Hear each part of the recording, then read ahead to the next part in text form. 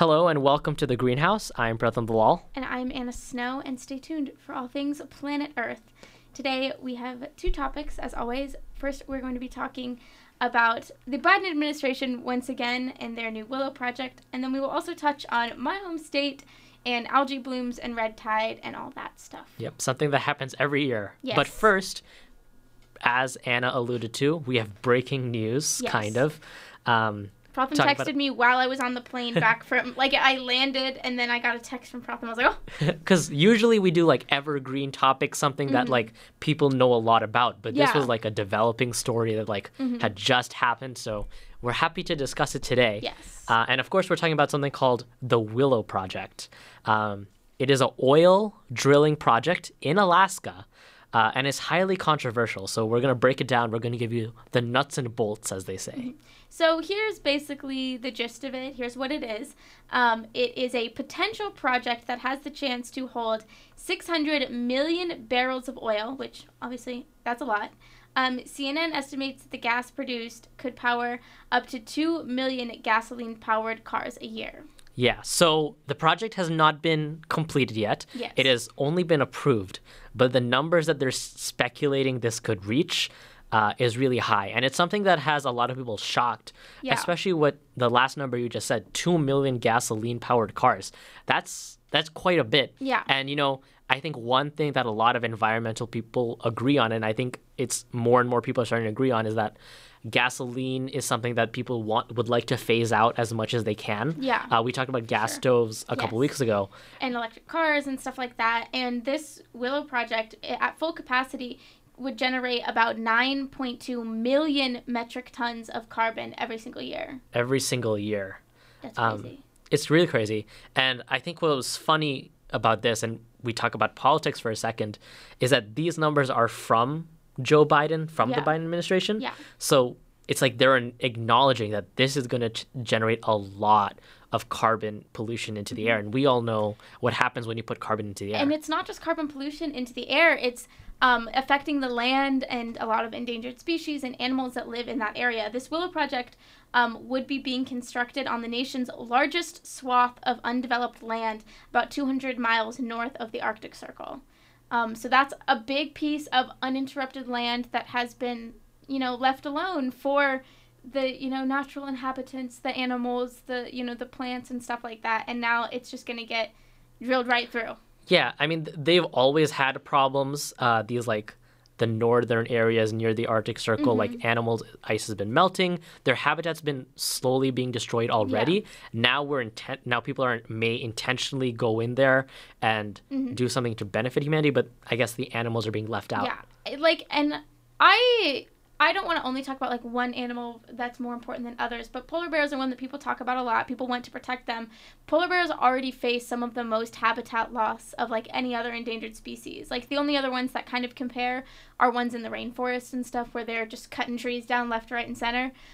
So they already are facing so much habitat loss, and then this is taking another big chunk away. And I think we talk about polar bears a lot, and that's, I think, what a lot of people immediately think about when you talk about Alaska. The New York Times article that I clicked on that I was reading about polar bears, right at the first front photo page, you see, and the that's front why we page, clicked on exactly. I was like, oh, cute. But you also got to think about the animals in the water. There's animals in the water, exactly, and there's also caribou and whales and other species of bears and migrating birds that also will be greatly affected by this oil pipeline This project. is a really odd story, and just adding on top of how odd this is, indigenous tribes, people indigenous to Alaska, actually wanted this. They cited this oil plant would bring revenue, which is something that we didn't expect, because oftentimes when we're talking about indigenous tribes and big corporations, usually they're opposing each other. Yes. And you see a lot of that, especially with, some of the other pipelines that were trying to be built through the U.S.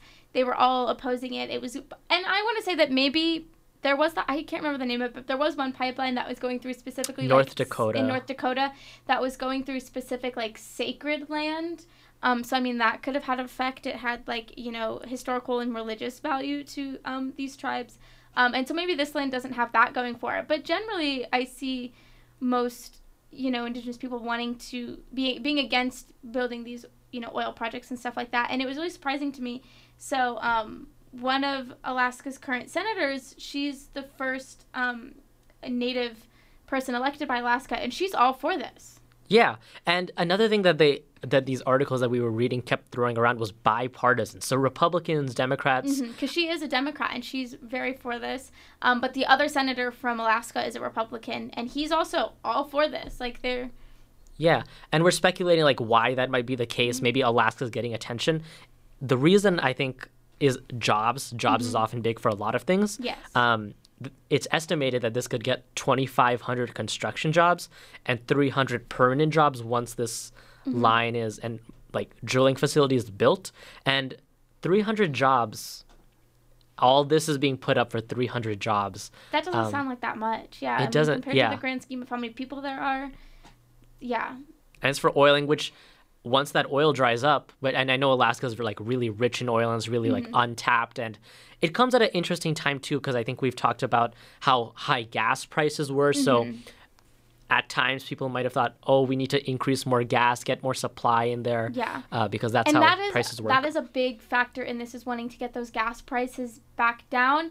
And in that same New York Times article that we were just talking about, I was reading that Biden in doing this, he's really isolated a lot of young voters, especially because all these studies and polls show that young people care about the environment, probably because if you're only 20, you're going to be around for another 60 years living in this environment, whereas an 80-year-old, they don't have much more time here on this planet.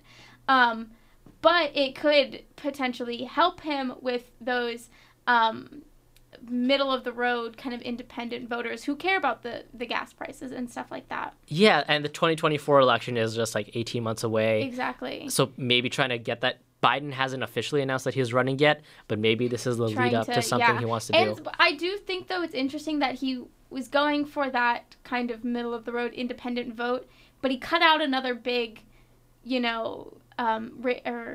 number of voters. So, like, is it really worth it? Like, you just... I don't know. Yeah. And, I think a lot of people would do the same thing Biden did.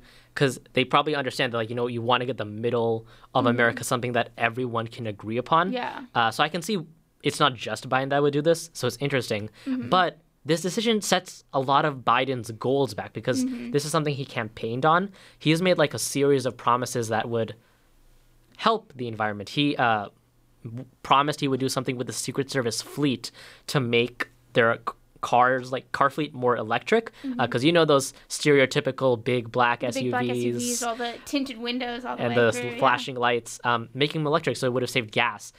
He's hosted several leadership summits where he says the U.S. is in charge of is in charge of the future of energy. We've talked about those on here too. And during the State of the Union, which was last month in February, he said that climate is an existential crisis. It's also worth noting that one of his promises when he was running, one of his campaign promises that he really ran on, was he said that there would be no more drilling on federal land, period. Like, end of sentence. Like, he said that many times. It's quoted. There's videos of him saying it. So it's interesting that now, 2.5 years into his presidency, that he's just going back on that. He's like, never mind. Yeah, exactly.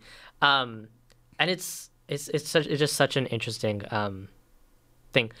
One other note about, I forgot what I was saying, but now I remembered. Willow is the first project that Biden approved without like pressure from Congress or anyone, without a mandate. He did this on his own, which is so interesting. And no one put pressure on him. And it comes just as, the International Energy Agency has said that governments must stop approving new oil, gas, and coal projects if the planet is to avert the most catastrophic impacts of climate change. Which, that is a direct quote from the New York Times, and that's from the International Energy Agency. So right as they put out this saying no more, Biden's like, let me do more. Yeah. And sometimes I think a lot of people maybe just who care about the environment maybe overreact, like to play devil's advocate. Like, sometimes people overreact. And I think it is important for us to note that one decision doesn't change someone's entire ideology. Yeah. But as we also talked about earlier, we don't want to underplay this either, because this is such a huge decision because he did it on his own, which kind of shows that he has these thoughts behind him that we should drill. a little bit more on the timeline. Yeah, and then it's also, so this project has been in the works since 2018, and it's from a company called ConocoPhillips, and it's worth noting that this company has owned that land and wanted to drill on it for 2 decades, but they never had the permits, and so the administration attorneys argued that refusing a permit would trigger a lawsuit that would cost the U.S. government $5 billion. Wow. Because technically they have legal leasing rights in owning that land and stuff like that. And ConocoPhillips is also Alaska's largest crude oil provider already. Yeah. It makes sense why they had that permit. So there may not have been pressure from Congress, but I think there was some pressure for him to approve it so that that the American government doesn't get taken to court and then have to pay $5 billion. And up to, like, that's not an exact amount. But there'd be a lot of uproar over that, like taxpayer money going to that. And staying in the courts, Earth Justice and a few other environmental organizations have said that they plan on suing the U.S. government, saying that they did have the right to deny these permits and that they should have not signed this off. Yeah. So I think it looks like either way they're going to court, although they're probably better equipped to fight these environmental organizations than they are a huge oil company. Yeah. And one, like, interesting thing is when it comes to laws, from my understanding, there's something called an injunction. And that's really important because if an injunction is granted, the oil company would have to stop building in Alaska. It, like, puts it on pause. Yeah, and everyone's like, let's wait, let's figure it out. So that would be really important, and I wonder what they'll do here. Because if an injunction happens, there'll be more time to think about it, and maybe this will be one of those things that never gets done in politics. Kind of the can gets kicked down the road. Let's get into the more details now. Yes. So this area is going to have 3 drilling rigs that will come out if it continues as has been approved right now. In previous weeks, news outlets reported that the initial offer was actually 5 sites. The company wanted 5, yes. But I guess just through negotiations, that number went down to 3. Later reports, Biden again tried to get it down to 2, like even pushing to see how far he could go, which is, I think, goes back to our conversation about like going in the center and trying to make both people happy. Trying to compromise. And I think it can be really hard to do that, to ride this line in the middle, because you're never going to make everybody happy. Yeah. I think it can almost be worse to try to stay in the middle rather than have like a strong stance on like something you believe in, you know? Yeah. And I think that's what's going to lead to the alienation of people. Yeah. Because, like, sure, you compromised for me, but why didn't you support my side fully? Or why did you support their side? You were quoted when you were, and I think a lot of elected officials make a lot of promises when they're running that they don't follow through, but it is another thing to just not follow up versus to do the exact opposite of what you said when you were running. You know, we will not drill on federal land, period. Yeah. And then now, here we are. Yeah. Speaking of promises, this agreement also made promises that we'll see if get followed upon. The U.S. says they will now limit oil mining in the Arctic Ocean after this gets built. So basically a cap is being put. Yeah, so this oil rig that's being built is like on land, and obviously you can drill for oil in the ocean under the water, but that leads to a lot of problems. We've seen oil spills happen, and those are incredibly difficult to clean up and stuff. So it is, I guess, nice to see that they won't be drilling in the ocean. And so the National Petroleum Reserve in Alaska wouldn't really be affected by these new rules because that's all land. So yeah, and it's more protected. I guess they don't want to touch that because that's kind of like the status quo. You don't want to change things in politics. I think a lot of politicians probably believe that. Yeah. And I think, as we discussed earlier, environmental groups say they're going to challenge this in court, but there is no telling how long that could take. Like, even the Keystone Pipeline was in court for a long time. So we'll see how it goes. We'll and see. Keep you Maybe we'll have an update later on in the season. Who knows? Yeah. So that's something to track. Like, this is all like breaking within the last week. Yeah. People don't know what the true impact is going to be. Yes. Coming up next, spring break is happening for many. Already happened for us, but one place many people go Florida. Exactly. So we thought this would be a great time to shed some light on something that happens every year in Florida, but seems to go overlooked. You're listening to The Greenhouse on Blaze Radio and blazeradioonline.com. Welcome back to The Greenhouse on Blaze Radio. I'm Pratham and And I'm Anna Snow, and now we're going to be talking about my home state of Florida. So spring break is upon us, and a lot of people go to Florida for spring break. For various reasons. I went just last week to go home and hang out with my family, but a lot of people go to beaches in Miami and Fort Lauderdale and stuff. Daytona Beach, that's a big one for spring break. And, usually when a lot of people go to a big area, there's chaos and environmental harm. As much as we all love to travel, you have to travel, responsibly. Exactly. But in this case, the number of people going to Florida has shed the light on an issue that Florida experiences in their oceans every year. And a lot of people don't know about it, so it wouldn't be something you would really expect if you're not from Florida, and it's called the red tide. So red tide is an algae bloom, and like I said, it happens most years in the springtime. There are years where you won't even really hear about it because, it's so far offshore and it's not really affecting us. And so they won't bother to talk about it in the news back home and stuff. But then there's other years, I remember specifically 2018 and 19, it was pretty bad, where they warn you not to go to the beach, not to take your pets to the beach. It's a big deal. Yeah, and this all happens because of an algal bloom, where algae kind of grow out of control. And we've talked about algae before, and we've always said this is a problem in canals next to farms and where water goes between land. But here, it's a little more weird because it's happening in the ocean, and no one really knows who's to blame. So we want to kind of dive into it and what these algal blooms are. So Florida is experiencing one, and this happens every year.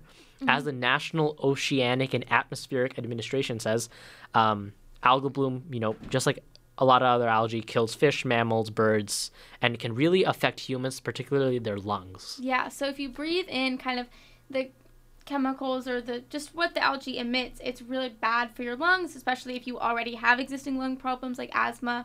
It's also really bad for your eyes. It'll make your eyes really sting, really red and watery. And your pets can have those same effects, as well as the algae can kind of get into their fur, and then you'll be sitting there trying to pet your dog, and oh no, it's hard to breathe and your eyes are all itchy again because it was kind of trapped in their fur. So, oftentimes when we have these big algal blooms, we'll see on the news, stay away from the beach, do not go to the beach, or if you do, be careful, don't take your pet, don't go super close to the water. And just a couple days ago, the Palm Beach Post was talking about it, and that's Palm Beach County, Florida. It's the county just south of where I live. They posted a video of Fort Myers Beach, and it was on March 6th, and it was just covered dead fish all the way across. We watched the video, and it was shocking. It was, and I'm like, oh my God. So that many fish dying is not normal. It can affect the food chain. There's less fish for other animals to eat, as well as those fish now have all the red algae in them. So if something tries to eat them, then they get it, and it's just all over, not great. Exactly. Algae is basically a toxin for the ocean.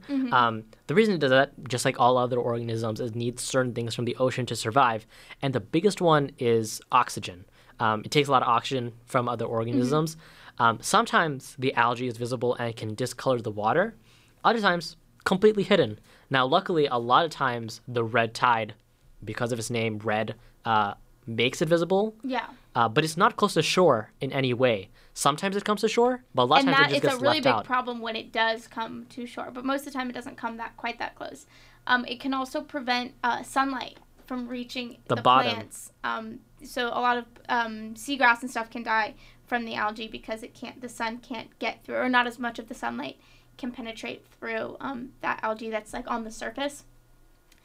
And basically, I'm trying to think of the algae. The bloom is natural. It happens all the time. It generally happens in spring. Most years it's kind of gone by summer. But some years it will stick around through the summer and even into the fall. And it just, like I said, it's very harmful. But it's also not the only type of algae we have. And algae is a naturally occurring organism. But one of the main reasons that it gets worse is runoff from farms, particularly sugarcane farms, because there's a lot of those. a lot of the pesticides and the chemicals and stuff that's in that water that runs off and leads to the ocean can cause the bloom to increase, to be more. So Exactly. And since the ocean is not close to a farm, people are kind of curious where this runoff came from. It's just, all water leads to the ocean eventually, and especially in Florida when the ocean is so close, all of your creeks and streams and lakes eventually connect. So even if you don't think you're dumping pesticides and chemicals into the ocean, they end up there. So we want to talk a little bit about how this kind of forms if it isn't humans. Yeah. So here's some science words for you. So this is all happening because of the organism called Carina brevis. Carina brevis. And it produces something called brev toxins. If you're curious, basically it's a compound put together. We Googled it for you, and here's their definition. A suite of cyclic polyether compounds produced naturally together. If you were curious. So as we said, red tides form like miles offshore, between 10 to 40 miles offshore. So way ahead. But it can get caught up in the tide, get up in the natural patterns of water, make it onto the beach, and that's where you get those health problems, the fish laying on the all the dead beach. Fish. That's the thing. Even if the red tide itself doesn't reach the shore, these fish do. They wash up on the beach all the time because they're not swimming, so they get picked up by waves and if they get left on the ocean floor, whatever they're letting out has the potential to harm something.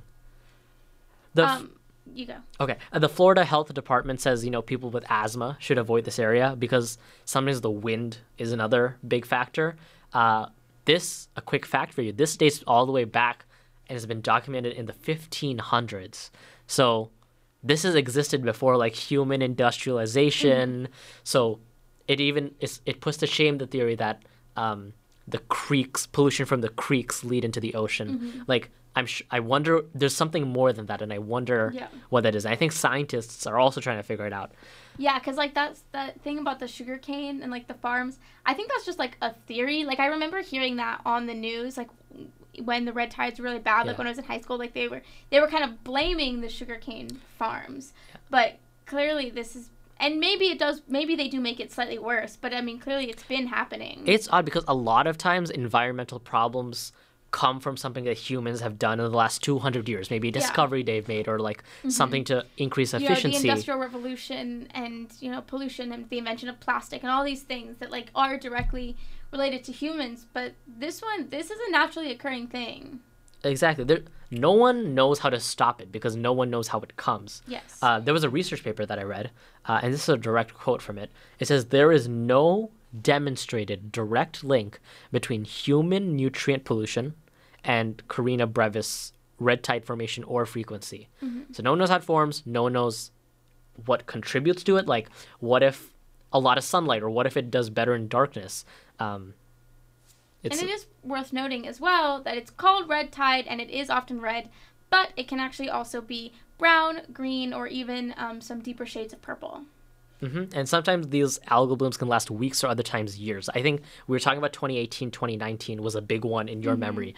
There was another giant one in 2005. Yeah. Lasted 13 months. That's crazy. I mean, a full calendar year. It spanned 500 square miles, covered a vast area.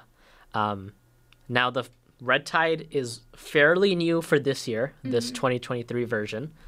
It's only lasted a week. It was discovered in about March, where it became like a big thing visible from the sky. Yeah. Scientists say that they took about 157 samples to discover that there was red tide available. No word on like how big these samples were, but like the fact that it was so prevalent that you had to try 157 times. And like I said, it is kind of a springtime thing that happens and usually kind of goes away and doesn't really have any effects. It'll be interesting to see how long this one lasts. Like I think, and if more fish keep washing up on shore. I don't go home again until June, so we'll see. Hopefully it's gone by then. Yeah. You'll see it from the plane. Yes, I'll be like, oh look, there it is. Thanks for joining us on today's episode of The Greenhouse. We talked about Florida spring breakers. Be on the lookout for some red. Don't breathe it in. Don't breathe it in, and it's not blood. It is You're just right, the red it's tide. not blood. It is algae. But you should still not go in the water if it's red. And we also talked about the breaking news that came on with the Willow project and the politics behind this environmental move. The more we do the show, the more I realize I would think that everyone wants to protect the planet and have all these pretty natural areas and take care of the animals and all this stuff. But then you get into the politics of and you realize there are other things to stuff, prioritize. Like, oh. Well, thanks for joining us. I'm Pratham. And I'm Anna Snow. Don't forget to tune in next week for all things Planet Earth. Thanks, everyone. Have a good day.